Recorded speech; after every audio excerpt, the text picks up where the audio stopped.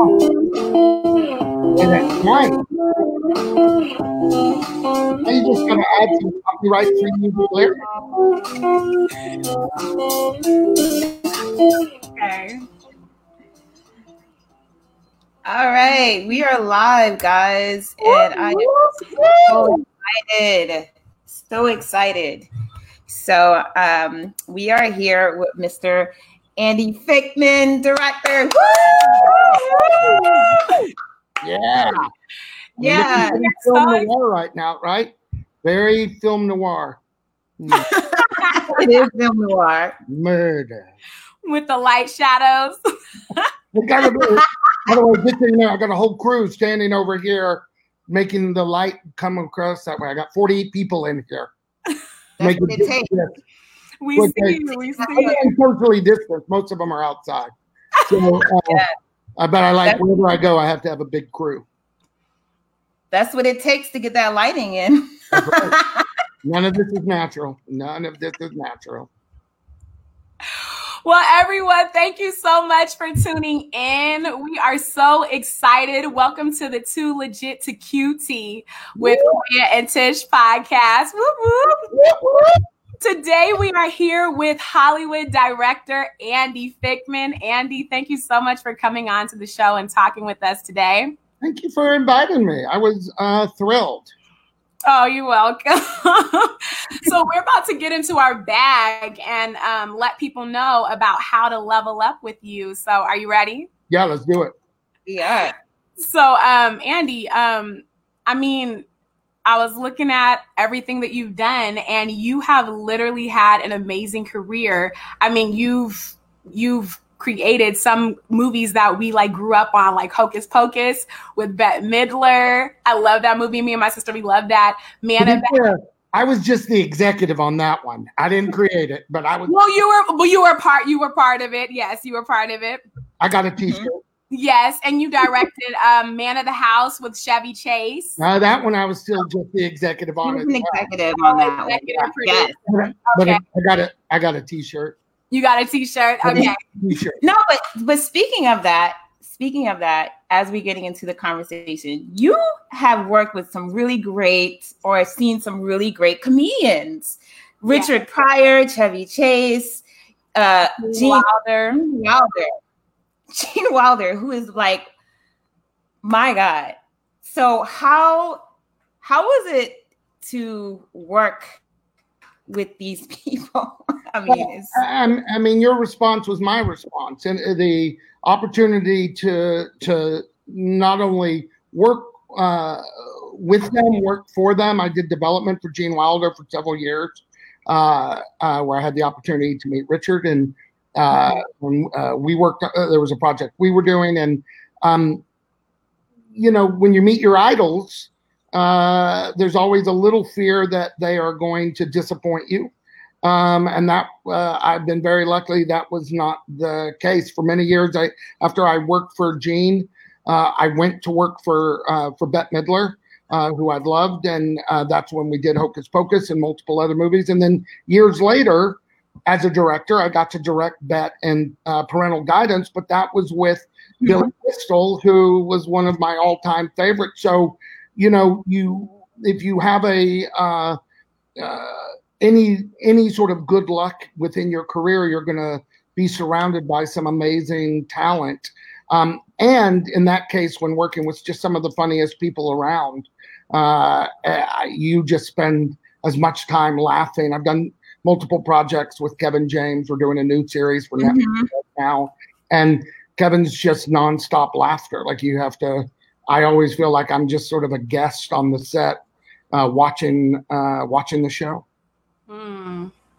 Yeah, and if you're like, for me, I'm kind of like, I love Gene Wilder. I love Richard Pryor. If you are into the classics, old classics, then for me, it's always like such a treat because I never will be able to meet them, because they're gone. To meet people who have met them, how were they? Gene was a genius.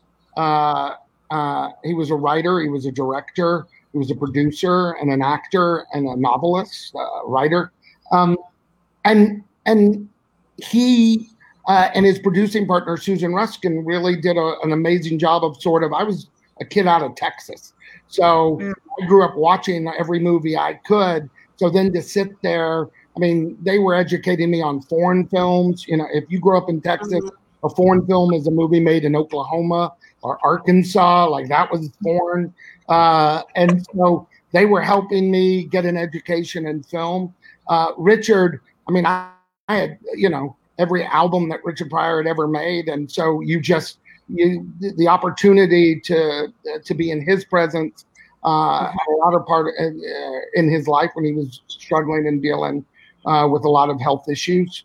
But you just feel, as you say, you kind of feel, you just feel blessed and lucky that you are there. And I feel that way anytime I come across actors like that I've just had the opportunity to be fans of forever.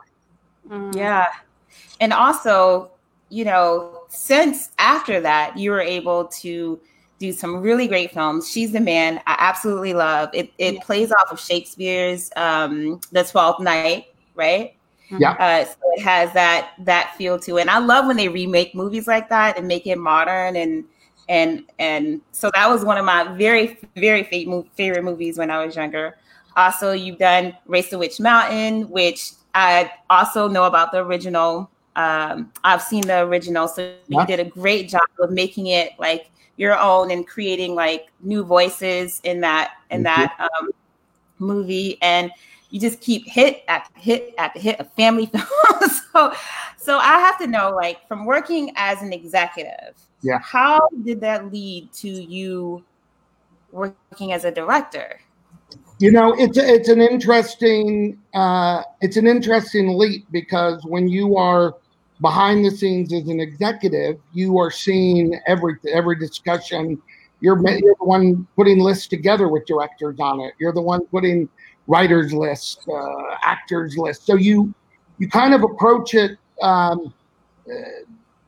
with a big, wide-ranging idea of how do you get the movie made. When you are a director, it's all about that vision of what you're going to do. I think what I was able to take with me, and I think I've taken with me, is every time I approach a new project, I always, sometimes if the executives don't know, I try to let them know.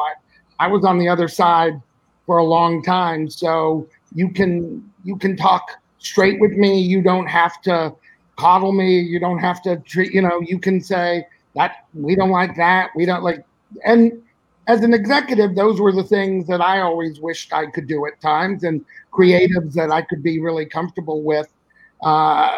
It was just a lot easier, I think, to collaborate, which all we do in the entertainment industry is collaborate. Right.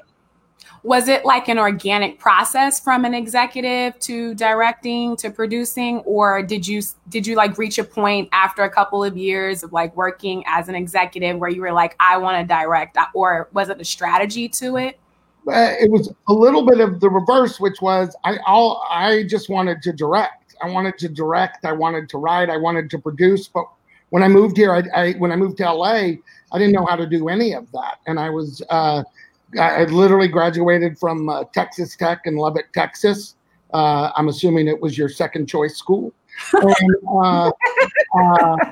And I was a proud Red Raider. Am a proud Red Raider. But you come from Lubbock to Los Angeles, and I sounded pretty much. This was me when I got to Los Angeles, and I was me just talking like, "Hey y'all, I want to make a movie with you," and so you can imagine it was a little bit more difficult. So the first job I could get was I was a tour guide at Universal Studios, which probably was the hardest job I ever had to audition for, and loved it. And so as I was trying to find my way, I had helped create a theater company in Los Angeles called Fountainhead Theater Company, and that was giving me opportunities as a director on stage. But I just found myself, in Hollywood going the executive route, which was kind of paying the bills and was giving me a life. So, and the longer that went, the older you got, you start thinking, if I don't make a leap now, I don't know when I'm going to. And a project I did, Reefer Madness, which started as a musical at my theater at the time in Los Angeles, and then ended up moving to New York and becoming a big fancy award-winning movies for Showtime. That was the big, I think, change, because at that moment you sort of had to leap. And an amazing woman, Verna Hara, whose company, the last company I was an executive at was Middle Fork Productions. We made Anaconda, our giant snake movie. And Verna was such an amazing supporter. And it's where I met my producing partner, Betsy Sellinger. And Verna was the one who said to me, point blank, you have to make a decision. You're either going to stay and be an executive, or you're going to go out in the big scary world and try to make it as a director and a writer. And that was the push I needed. So you never pigeonholed yourself. You always said, I'm going to do it. I'm going to move forward. The only thing I ever can imagine was my earliest memories was I just wanted to be creating. I just loved movies and film, television and theater so much. That's all I wanted to do. And so from a young kid, when you dream that's, you sort of hold on to it. My son, Austin, who just graduated USC in cinema, and he, his mom was a wonderful actress and turned talent manager, and he grew up in that environment. And I've watched him have the same sort of passion. And he's a lot smarter than I am, but I watched him have that same sort of passion about movies and learning that, it is that classic, whatever point in life the bug gets you, it is hard to shake that bug. And those conversations about, I just want to do this. And at this point in life, I realize I'm not capable of doing anything else. I could not hold another job because I don't have any skills. I have no skills. And I could make a paper airplane. I made a paper airplane. But I don't know who pays me for that. Maybe it's somebody. I could put this on Etsy. I could make more of these. But that's where I am. No, I hear you on that. You know what I wonder though? What were some of your childhood inspirations as far as directing is concerned? Well, I was very lucky. Gary Marshall was one of my favorite directors because I loved everything he did on television. I loved his films. I had the opportunity to end up meeting him, and he gave me my first award in Hollywood for Reefer Madness, and I turned to him on a regular basis for advice and mentorship. And I then had the opportunity to direct him both in Race to Witch Mountain as well as on television and Liv and Maddie. And so having that, Gene Wilder was another one. I just grew up and loved all of his movies. So the opportunity when I got to Hollywood to start looking at directors and meeting them and finding out what their vision. She's the Man was produced by the amazing Lauren Schuler Donner, the best producer ever, and her husband Dick Donner, one of my all-time favorite directors. And so, the minute I got to meet Dick Donner, I was like, I'm not worthy. I don't know what So asking, those opportunities to meet people, to ask questions, again, just feeling very blessed and lucky. Mm-hmm. I see a theme in all of the movies that you are associated with. I mean, they all have a feel good kind of quality to that. And you have such an outgoing personality, and you're so fun and playful. What attracts you to a project? I think it's very kind of you to say that. I'm attracted to, I'm a kid who grew up looking at movies in the mall. I'm attracted to movies and television that I would want to watch. So I was never, and I love watching everything. So there are so many amazing, important films, and I walk away and I'm crying and I'm all of that. I like to entertain. I like if you can put a smile on someone's face for a couple of hours. That's a pretty good gig. Family entertainment's a really tricky area because you're trying to find 4 quadrants. Can you make adults laugh and kids laugh? And kids are really just brutally honest. Like kids will be like, "That sucks," and you're like, "I don't." That's literally just my own son just yelling at me, like, just showing him like footage. I'm like, that's rude. But kids at any age, like, they fidget, they get bored, and then you have the other side, which is the adults, and the adults are the ones who will be like, "I didn't want to take my kid to that movie. I didn't want to do," and so you try to find. My wife, Kristen's amazing. She's a amazing writer of film and television, and a lot of times, she'll get so excited about something, and she'll look at me and be like, "You could direct this," and I know where it's coming from because it feels like it's in, my wheelhouse. And I'll look at it and be like, yeah. So I think you just want to get excited by material. It's a long time to get things made. And more importantly, it's a long time to watch a lot of things you love disappear. So for everything you get made, there's 10 things that didn't get made. And you're going to fall in love with all of those. And you're going to spend years trying to move something forward. It's never a phone call and like, "Hey, here's a script. Let's start shooting on Tuesday. See you then." It's just a lot of heartbreak. And so your energy has to remain so positive. And I feel by the time you get to a movie or television or theater, you've gone through so many obstacles that hopefully you are smiling because now you got about another year ahead of you to create it, bring it to life, and then you still have to watch it come out. And sometimes your movie comes out, it's a big hit, or your TV show comes out and it's a big hit, or your theater big hit. Other times, all that time, and nobody's, your mom calls you and is like, "Why did you make that movie?" And you're like, "I don't know, how did you get my phone number?" That's gotta stop. And but that's this process. So what are some of the obstacles that you've faced and you've had to overcome? I'm not super tall, so a lot of times the building doors, sometimes door handles are tricky.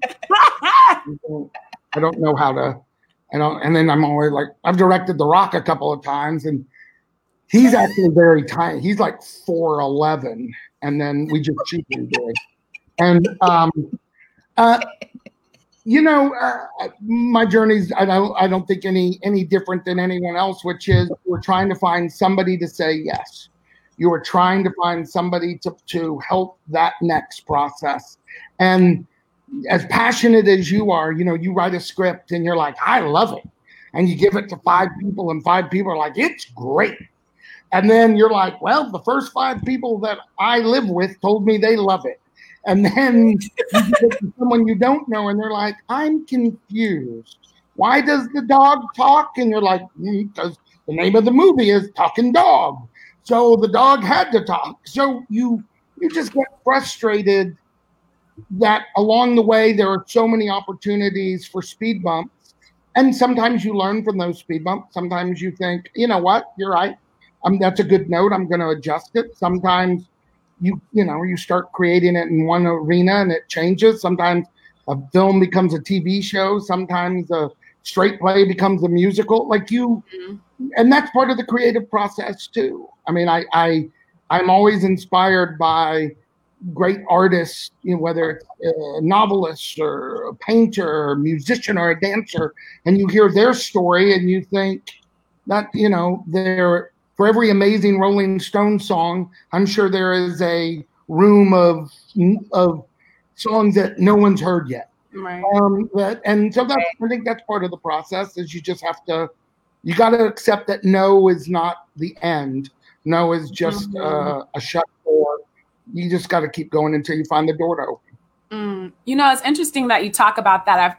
I'm hearing you just talk consistently about mindset. And what type of qualities and mindset do you think that people need to succeed for longevity in this industry? I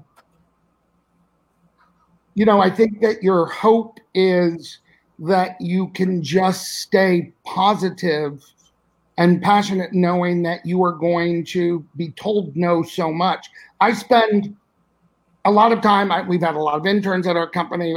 I speak at a lot of universities. And one of the things I would always sort of get known for a bit was the opposite, which is I'd start very negative. I would sort of talk about the most horrible things, like you're not going to make it. And part of it was, if I'm the one who convinces you you're not going to make it, you were never it was never meant to be. And it should be that it's just picking yourself up by the bootstraps and moving forward. And so I try to treat each day like it's a new day. What I love about creativity for all of us, an actor, a producer, a writer, that's on us. Like nobody's gonna call us. Maybe somebody calls and is like, hey, here's an offer, but you have an idea. It's up to you to create it. It's I'm gonna create my stuff. You're gonna create your stuff. Maybe we're gonna come together, but that means you wake up every morning having that new energy. And we've all been like, there are times when every day feels like a pandemic. There are times when you wake up and you're like, I'm just going to lay here and watch Scooby-Doo all day long. And does McDonald's deliver? And by deliver, can they just bring it to my bed and just put it? Can they just feed me? Just drop a McNugget and just drop a McNugget and just pour. I don't care what the sauce. Just pour it in my mouth and leave your fries. And I'll just we have those days all the time.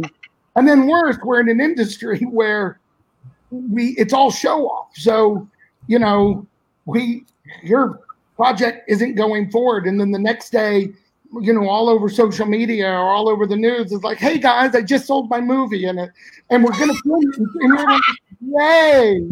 I can't wait to see that you sold that. And they're like, yeah, it was the hardest 4 weeks of my life to create it.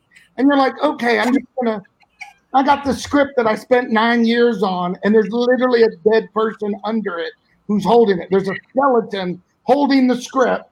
I'm just going to go tell that's my old writing partner. He died waiting for it to happen. I'm so excited that it took you 4 weeks. That's great. Tom Cruise is going to do it too. Oh, that's fantastic. I just going to go over here and watch Top Gun and cry. I don't think other industries, I just don't think that happens in a lot of other industries. I guess it does. Everybody is competitive, but ours is just so in your face, or we all have ideas. And then all of a sudden, nope, that's just like the idea I had. And somebody else went and made a movie about it. And so, oh, good. I'm so glad I'm watching it. That's how it would have looked if my name was on it.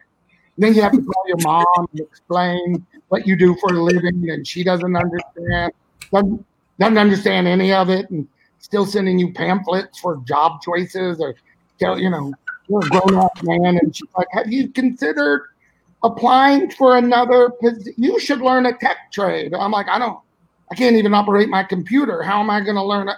Who's calling me to come fix something? But that is, so your family doesn't help you either, staying positive. And, you spend all that time writing a script for free. You're writing a spec script. That is your job. You write that script. You put your heart into it. And then, all you hear back is, who's paying you for that? And then you didn't have to say it because you say it, you hear it where you're like, well, nobody. And they're like, so you spent how long writing something for nobody? Well, somebody might buy it. That is an actor going on auditions. Who pays you for the audition? Well, nobody. I will get paid someday when I get hired. That doesn't sound like a job, right? That just sounds like what do you do for a job? And you're like, that's my job. I believe in me. That's just like when you're talking about the script, how you're sitting on a script for like years, that seems to be the story of my life. Like you'll have like a script and then you'll be talking to someone and then they'll be like, yeah, I just, made 2 movies. And, yeah, I'm working on my 3rd one right now. And then you're like, hold up. I've been working on this one movie for 5 years and I can't get one person to fund it, but you did it in what, a year? And you got 2 movies made? And no matter what, those people will find you. You will never be found by people who are like, oh, I've been doing this for 20 years and I haven't. No, you will only find the people who are like, while I'm talking to you, I'm filming my movie. I'm literally on my phone while I'm filming. Hold on, action. Anyway, it's so great to get caught up with you. I'd love to talk to you later, but I'm going to go sell something and film it right after this. Those are the people who find you. And then you go home and you're, again, back to being like, how do I stay positive? How do I create something new? It's a little bit like dating. You go out on X, Y, and Z dates, and then you're like, all right, that didn't work. Now how do I try it again? And maybe I try something a little different. We should have some sort of like Tinder scripts where we just swipe. No. By the way, I'm still holding on to this in case somebody wants to bid on it. I'm going to sign it. I know The Rock.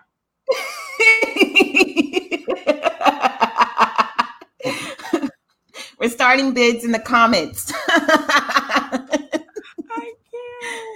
can't. It's hashtag artist struggle. That's what it is. That's what it is. You want to know what I was going to say too? One of the common themes that we have with our interviews is people always say, create your own opportunities. Like you have to get out there and start doing things for yourself. How did you start your production company? And first of all, congratulations to you both because I'm on your show. You created an opportunity, right? Like I didn't call you and say, hey, do a show that I can come and be on. You called me. And so you created something. Same with me. I was looking for opportunities and realizing, again, my producing partner, Betsy Sellinger, she and I had just been together for so long talking about what if, that we decided, what if we create our own opportunities? And we have been very blessed and lucky to have talented people working with us. Our head of development, Mary Kate Mead, is just very smart and keeps things going. And we have partnered with so many wonderful writers and directors and producers and actors. We try to have a no assholes policy. So, and that usually is just Betsy telling me not to show up to a meeting.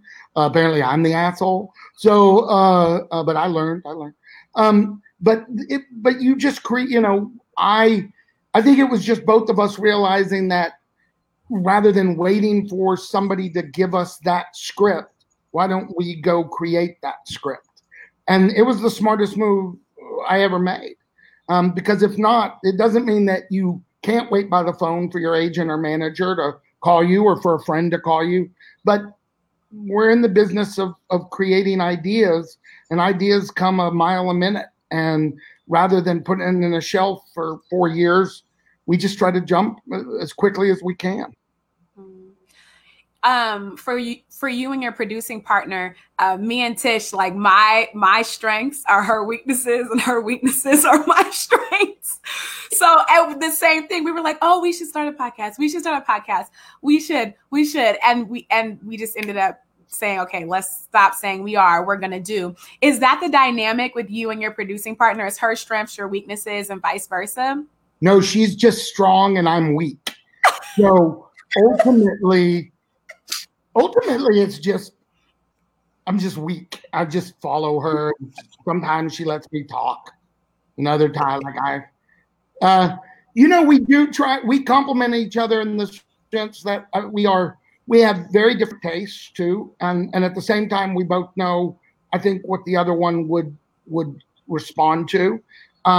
If one of us is like, I hate it, then again, it's a long time and a lot of energy to get something made. You don't want to slog it around if you don't love it. And sometimes you have to talk through just the business of it. Where does this land in the landscape? How much time is going to be allotted for it and how do we get it made. If we have a plan that comes together quickly in our heads, we know that generally we made the right choice.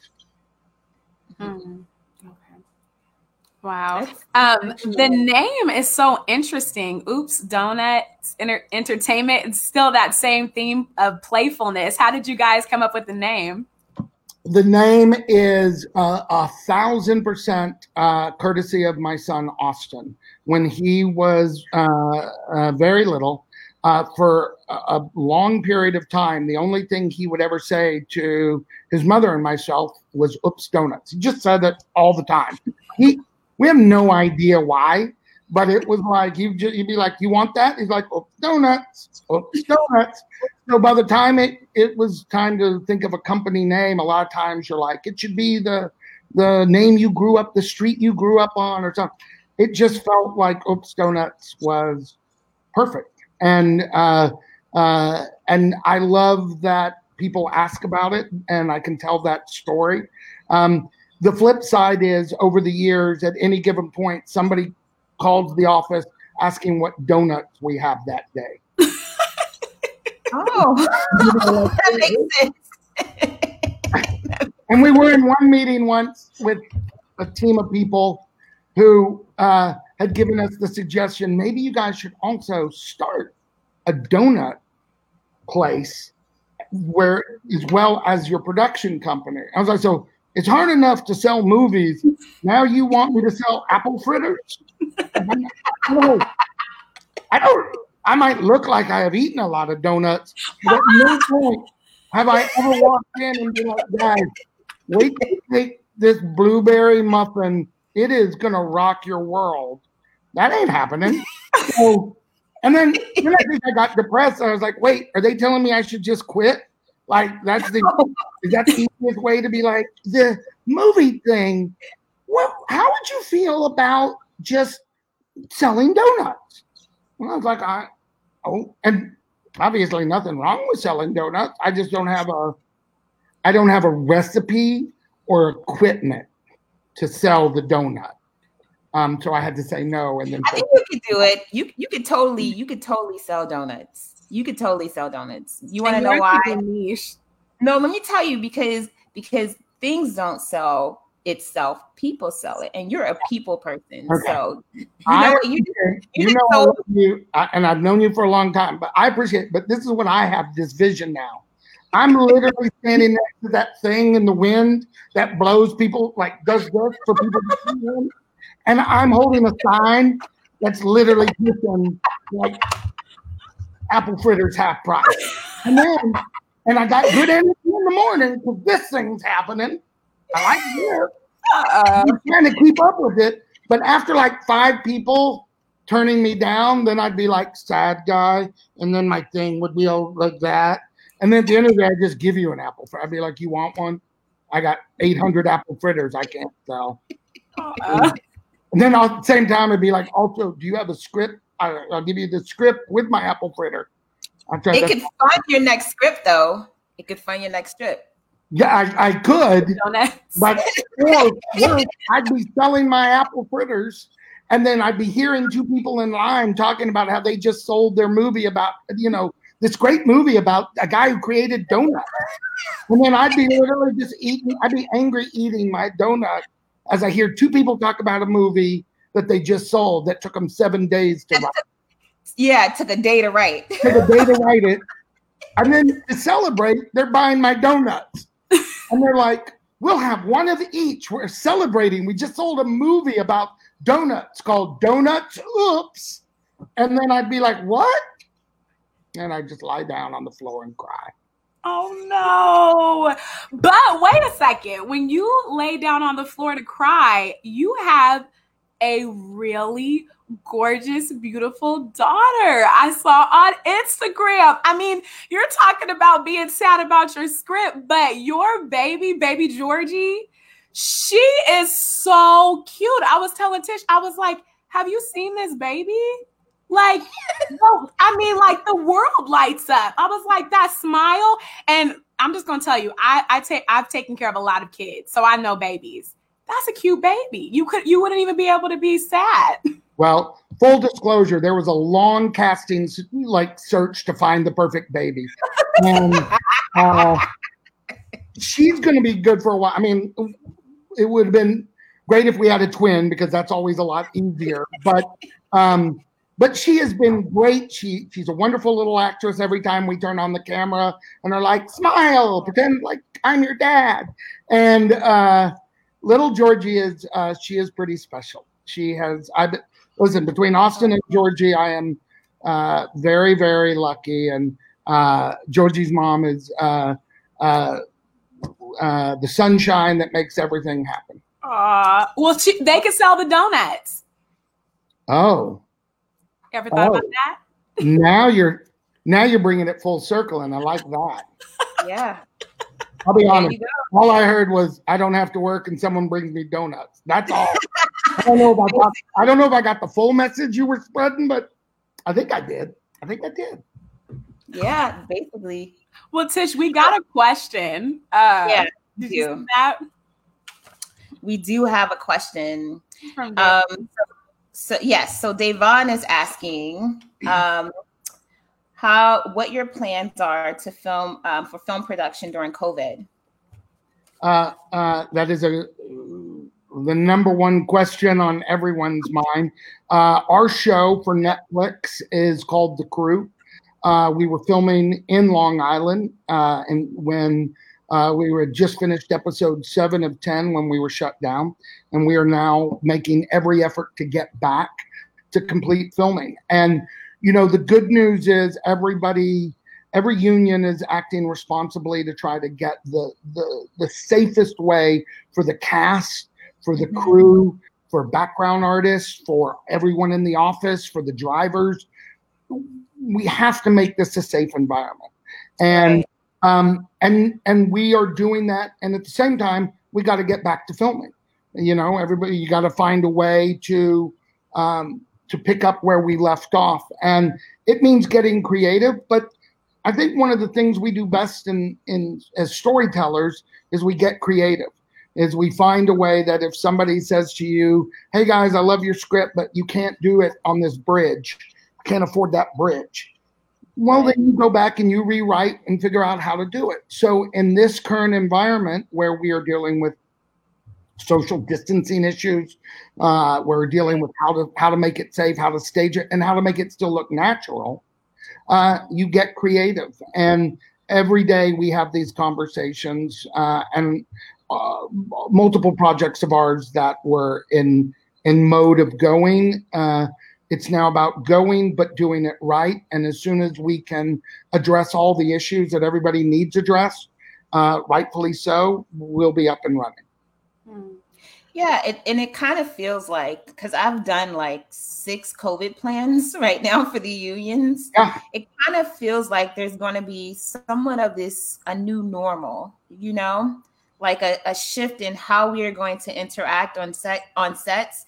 And the challenge for like someone like me as a line producer has been, how can I explain to people that only can be like a certain amount of people in this area when it's your job to light, when it's your job to powder, when the days are going to be longer, you have to add more to your budget. So I do feel like there's going to be like a different way. Maybe we talked about the French model on one of our shows, right? Mm-hmm. Yes. Talked about the French model. You saw an article. Well, I saw an article that basically was talking about the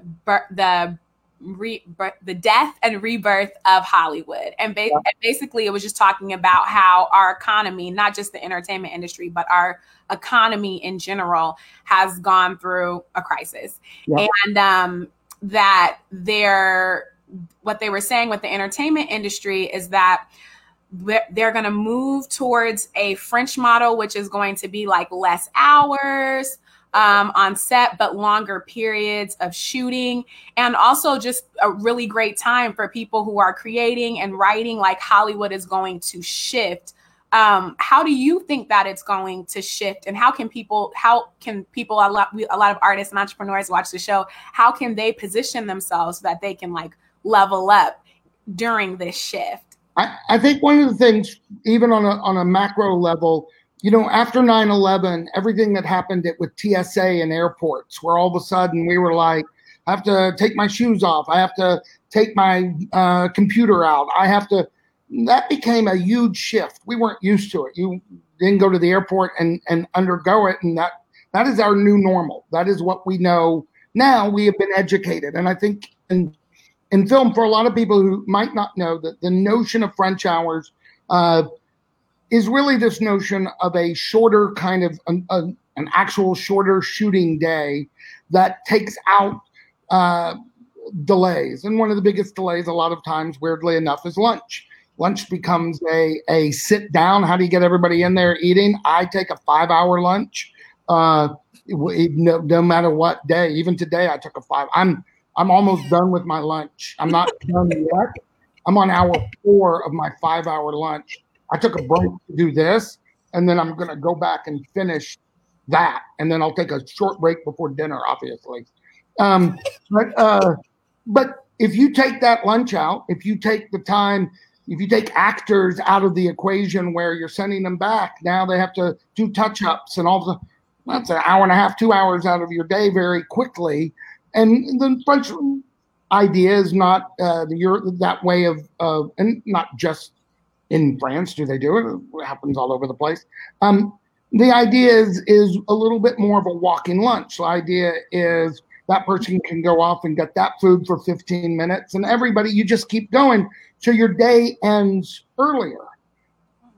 There's probably a good way for that anyway, because we've always dealt with safety issues. When you start pushing 13, 14, 15, 16-hour days for people, like that's dangerous. People get tired. So but it means that model of you going in as a line producer, you creating a period of time with the script. If the scripts don't get shorter, then you're probably adding a few more days.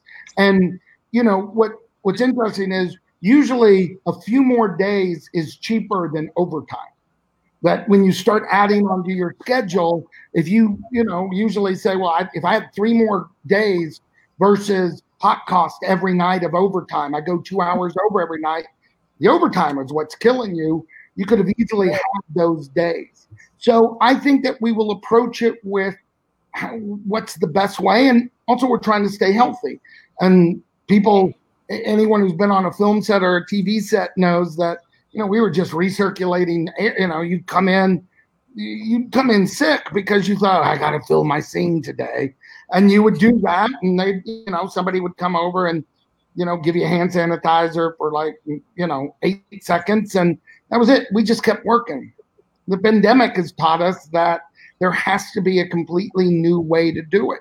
And that means if so-and-so shows up to work and they are running a fever, you send them home. You don't question, let's get the shot. But then, when we're filming, we have rain cover. If it was raining outside, we're going to go in and do that. Well, I think you're going to have to approach filming like rain cover all the time, which is, oh, so-and-so Tish got sick. She can't work today. Therefore, what can we still shoot and make the most of our day? So that could mean days get a little bit longer. But on the shortened side, it means that maybe you're going home earlier, safer, and getting some sleep, so you're not sick all the time. Yeah, and I agree. I've never been a huge fan of overtime because of the turnaround. Yeah. You want to get daylight. You want to get in as early as possible, and it's almost impossible without having to do overtime and rolling over overtime and then rolling over overtime unless you have a break. So I've never been a huge fan of having 12 to 14-hour days because people get upset too. Their moods are directly impacted by the lack of sleep that they get. And by the way, if you interrupt my 5-hour lunch and tell me I got to go back to get to work, I'm going to be angry. I am not done with my sleep. I always like to finish. Someone in the comments says they're a fan of your 5-hour lunch. Thank you. Finally, I am pushing this. This doesn't just have to be me, people. This could be a national campaign. We take back our 5-hour lunch. At some point, I think there was a 5-hour lunch, and then somebody was like, no more 5-hour lunch. Some corporate head was like, you know what? They were Tish, they were looking at the bottom line, and they're like, let me get this straight. If we didn't have a 5-hour lunch, what else would they do for like 4 of those 5 hours? Would they work? That's one way to think about it. I don't know if that's maybe. You know what I would do if you took away my 5-hour lunch and told me I had 1 hour? I'd spend 4 hours thinking about my 5-hour lunch that I used to have. I would just write in my journal. I'd start journaling, and I would write what I was going to have on my next out. Because now I got to think. You don't have 5 hours to make decisions. Yes, Andy for president. Yeah, there we go. That is my one campaign slogan. That's our way to get our country back. Our lunches. There you go. Have you been? It has nothing to do with the French. There's going to be America's 5-hour lunch plan. That's my. Well, Andy, so have you been making a lot of quarantine meals? Because I know, like, during the quarantine, that's all I think about is what I'm going to eat for breakfast, lunch, and dinner. I've been very blessed that my wife has been making a lot of the quarantine meals. We are in lovely Minnesota with my amazing mother-in-law who's been making quarantine meals. I have made 0 quarantine meals. I have eaten quarantine meals, so I am now feeling the COVID-19, which is more like the COVID-22 right now on me. We'll see how it all works out. So your mother-in-law, she's running a cafeteria. I've heard a lot of people talk about that. They said they feel like they're running a cafeteria in the quarantine. Jan said, I remember one day we sat down and she said she was like, so I'm sort of bored with what we're cooking. And we're like, don't be bored. It's amazing. And then we just gave her a list of other, do you know how to make Chateaubriand? And she didn't, but she'll learn. She will learn. We're going to be here forever. Never leave. That's what you have to do, because it just seems like we're going to be in quarantine forever. Forever. I know. So, I also think there are a lot of young filmmakers out here. And I think, I always tell people that you can be multifaceted in this industry. Like, you have people who are directors who turn producers who turn actors. So for people who don't necessarily have the skills, or they don't understand like a skill set, what advice would you give them to maybe transition from one to the next? I would definitely say that practicing, like, what's great about storytelling now is how much you can do storytelling on your own. So if you are a writer, go write. If you if you have never thought about writing, then try it. If you are a filmmaker, take your phone and try to shoot a story. Try, like, what I've been impressed with stuff like TikTok is, in short form, how many people have all of a sudden created so much TikTok content. And same with what was happening on, Instagram. So what I'm seeing is a lot of people who are homebound, who are getting an opportunity to pick up their phone and start creating. And I think you have to, again, no one's going to pick up the phone and call you and tell you to do that. If there is a part of you thinking about it, if you're an actor, what are you doing? Don't just wait, create. And go out and do. By the way, that sounded pretty good when I said, like, that's on a shirt. Yeah, that was actually really good. Just put that down. But if there was but I think you have to go out and really create every day, and it's hard because if no one's motivating you, but you have that dream. I think if somebody's a singer, they pick up the phone and they sing. If a painter just picks up and paints and starts going, and you're only going to get better the more you do it. It's never going to be a home run the first time that it's out the gate. Mm-hmm. How long did it take you until you got your first opportunity? Because you said you moved from Texas to LA and then you worked at Universal, but how long was it until you landed that executive position to get like your foot in the door? I mean, it took a while.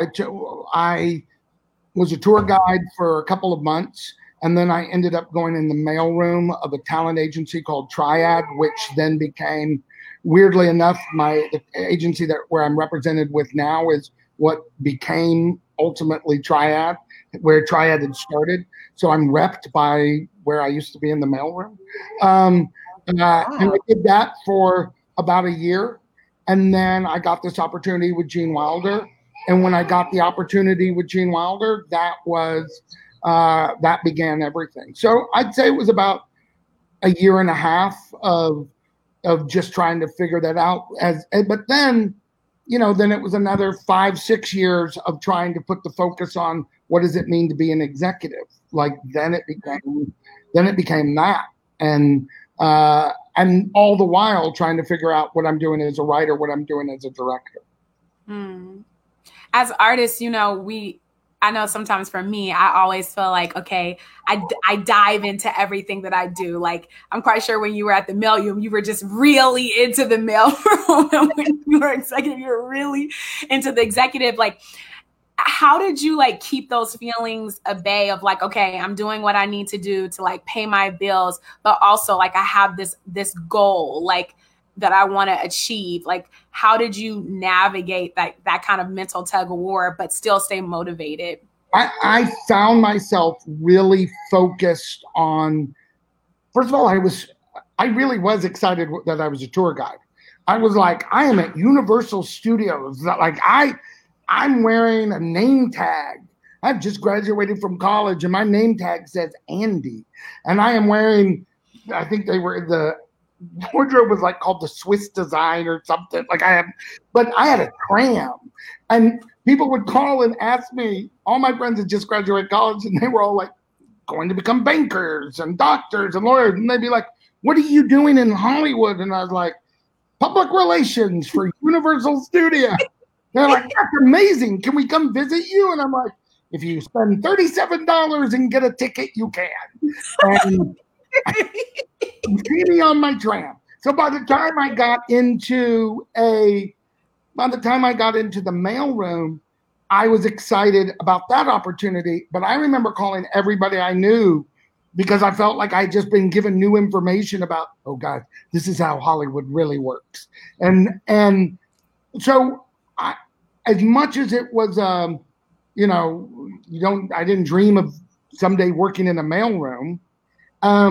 It was something that I just felt such a tremendous opportunity, and I just tried to absorb it all every day. And then I think it started to becoming like, oh, I don't know if I want to be an agent. I think I want to be more creative. So that opportunity to go working for Gene Wilder and Susan Ruskin was a tremendous opportunity to start paving a different pathway. Like I pivoted at that moment. If not, I would have stayed. And, there were definitely times I thought about it. It was like, oh, maybe that's what I'm meant to do. But the storytelling wasn't going to happen going that route. Yeah. I hear a lot of artists say that, when they've really found their purpose, it's like something's just tugging at them, pulling at them, because a lot of the times, and I started as an actress. That's how I met Andrew, FYI. Andrew because Andrew Schaefer, the greatest talent, puts all people together. He is the best. Yeah, he is he's so amazing. I met Andrew Schaefer because I was auditioning, and it was actually between my transition from being an actor to a line producer, which I'm still an actress, but I mostly for work because I get paid. And at the time I had anxiety about not being paid as an actress. Sure. It was so much anxiety. But between that and between being an actress and the transition of being a line producer, I still had that thing that thing tugging me at the creative part. Did you feel that way when you were an executive? Did you feel like something was tugging you towards the? Every moment I would leave, my executive job at 7 and drive to the theater with Andrew Schaefer, and we would work at Fountainhead Theater. We would create from 8 o'clock at night till 5 o'clock the next morning, and then drive it. So the day job, the Hollywood job, was like that everybody thought was so great, which it was not fulfilling me creatively. It was the theater job where I was working with a bunch of friends for no money and, trying to figure out who was going to go buy toilet paper that week. That was because after a 5-hour lunch, you're going to want toilet paper. I'm not a scientist, but that is science right there working for you. But there was always that thing. I didn't, I'd be in meetings listening to a director or a writer or a producer talk, and I would think, oh, no, that's not what I would do. And I was like, well, it is not my place to tell them what I would do. If I want to do it, I got to go do it. And so it was very clear to me that I was being pulled to do that. Yeah. And I think, I tell artists all the time that just because you're good at something, like people have like certain skills, like I'm really good at like money or finance. That doesn't necessarily mean that's your vision for life, Yeah. Because you're very skilled at something, just because you're a skilled carpenter, that doesn't mean you can't be a great actor. Harrison Ford started, he was an amazing carpenter, and to this day he's still I think he still builds, but that's what he was an amazing carpenter. Like that was a skill of his. I don't have that skill. I don't. And George Clooney was a great farmer. He was a really great farmer as well. Yeah, that's right. I remember him saying that. Yeah. And you're a great 5-hour lunch taker. Yeah, my skill, Harrison Ford had that, and Clooney.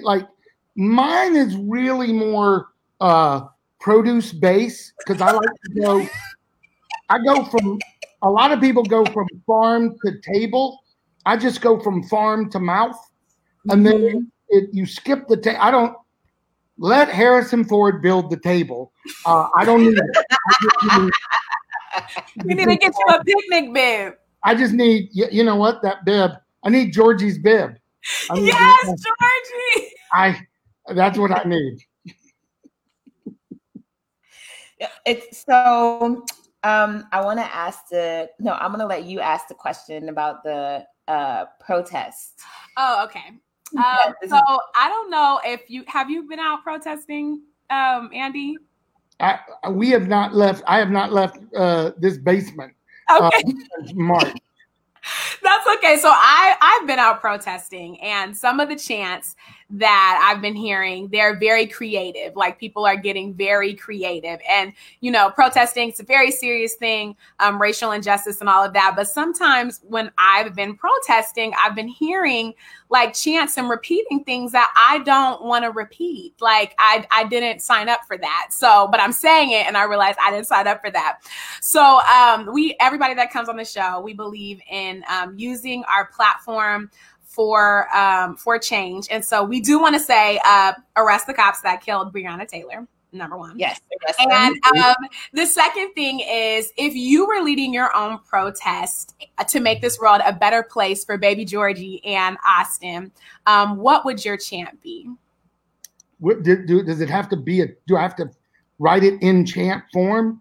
No, it could be a phrase of whatever, something that you want to tell the world to make it a better place. Or aside from 5-hour lunches, which I think would be and I think you could do it to like that Subway, like 5-hour lunches, like that, right? I would just I literally, it's what you kind of think of every day, which is stop with the madness. Like it is just, I don't understand. Look, I grew up white, Jewish, and West Texas. So white could work good in West Texas. Jewish wasn't always the place. And so all of us, a lot of times, have our own things that we've dealt with. That shouldn't be the case for any of us. I mean, it shouldn't be, this should not be a conversation. Certainly should not be a conversation in 2020. And then it shouldn't be a conversation because what is the alternate argument? Like, what conversation is, I have an opinion. What is your opinion? There should, like, if I go outside and we all agree air keeps us alive, I don't imagine someone's going to come up to me and counter that. Well, nope, air's bad. Let me tell you why. My grandfather, he created air. Right. My grandma, 500 years ago, we created it. Like, we just all accept that as like fact. Right. So when you turn on the news and you see what happens around the globe, and especially here in our country, and you see the importance of people out with their voice singing out. Right. Part of the madness is why, like, thank you for doing it. Why are we in a society that you have to do that? And why is there someone on the other side that has a different opinion of what is just normal? What is just like that to me is just like, I can't get. Now, by the way, all of that is going to be very hard to condense to a chant. So I would get back to the 5-hour lunch because probably everybody will just go for that more than the. No, I think people would be happier if I think that the 5-hour lunch would probably make this world a better place because people would be happier. So I think that is the chance. I think you're right. Except for, if we had a 5-hour lunch, there would be somebody who would be like, my grandfather had a 9-hour lunch. 9-hour lunches built this country. There's a statue of the guy who created 9-hour lunches, and it's right there. There's always going to be one. There's always going to be one. By the way, I'd appreciate it if it was only just one. Sometimes one brings friends, and you're like, how did all of you? Was there something in the the gene pool that everybody swam? And they call that the Karens and the Kevins of the world.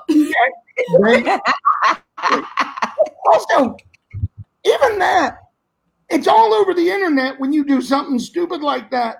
What? Shouldn't that be enough to be like, I should not become a crazy racist on camera? Shouldn't that be the thing that, like, note to self, safety belt on, 10 and 2 at the wheel, don't say crazy racist shit. Like, I'm gonna film it. And then don't act all crazy like, I can't believe I lost my job as a school administrator.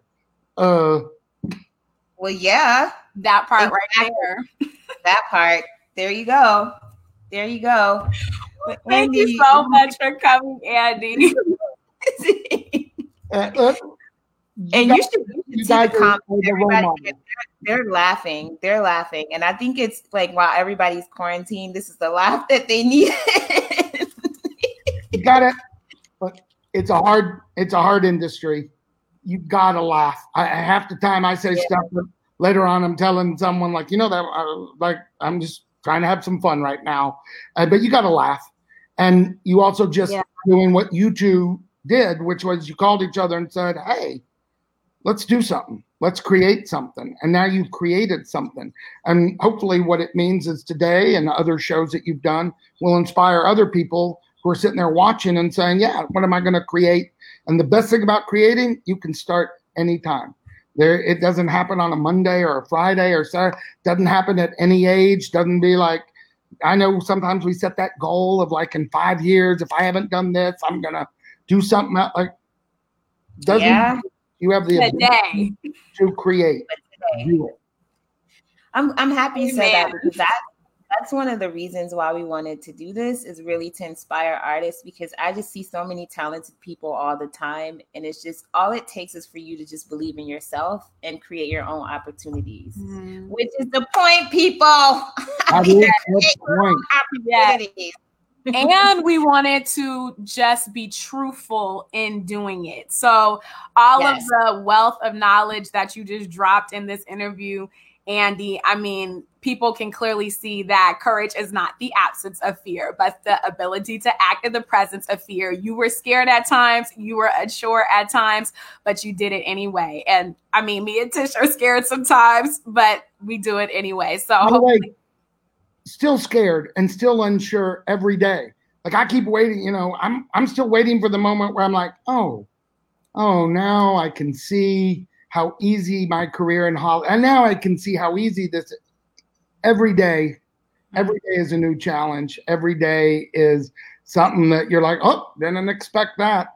No greater than us all waking up one day and having the pandemic that we're currently in, and seeing how it's affected so many lives, and seeing how it's going to continue to affect lives. But we're still now figuring out, all right, how do we roll with that? How do we come, like, you can't just lie down and give up. You figure out how to move forward. And in any element that you do in the entertainment industry, and probably, I think, in any job, you got to figure out how to just move forward. It's going to be bad days and good days.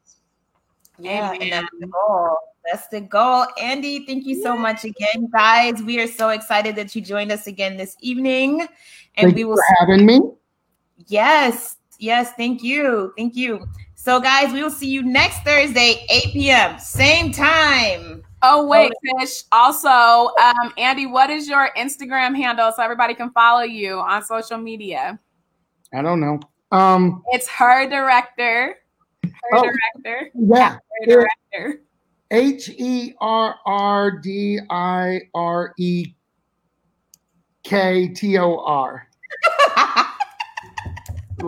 But here's how you know the interview has just ended horribly.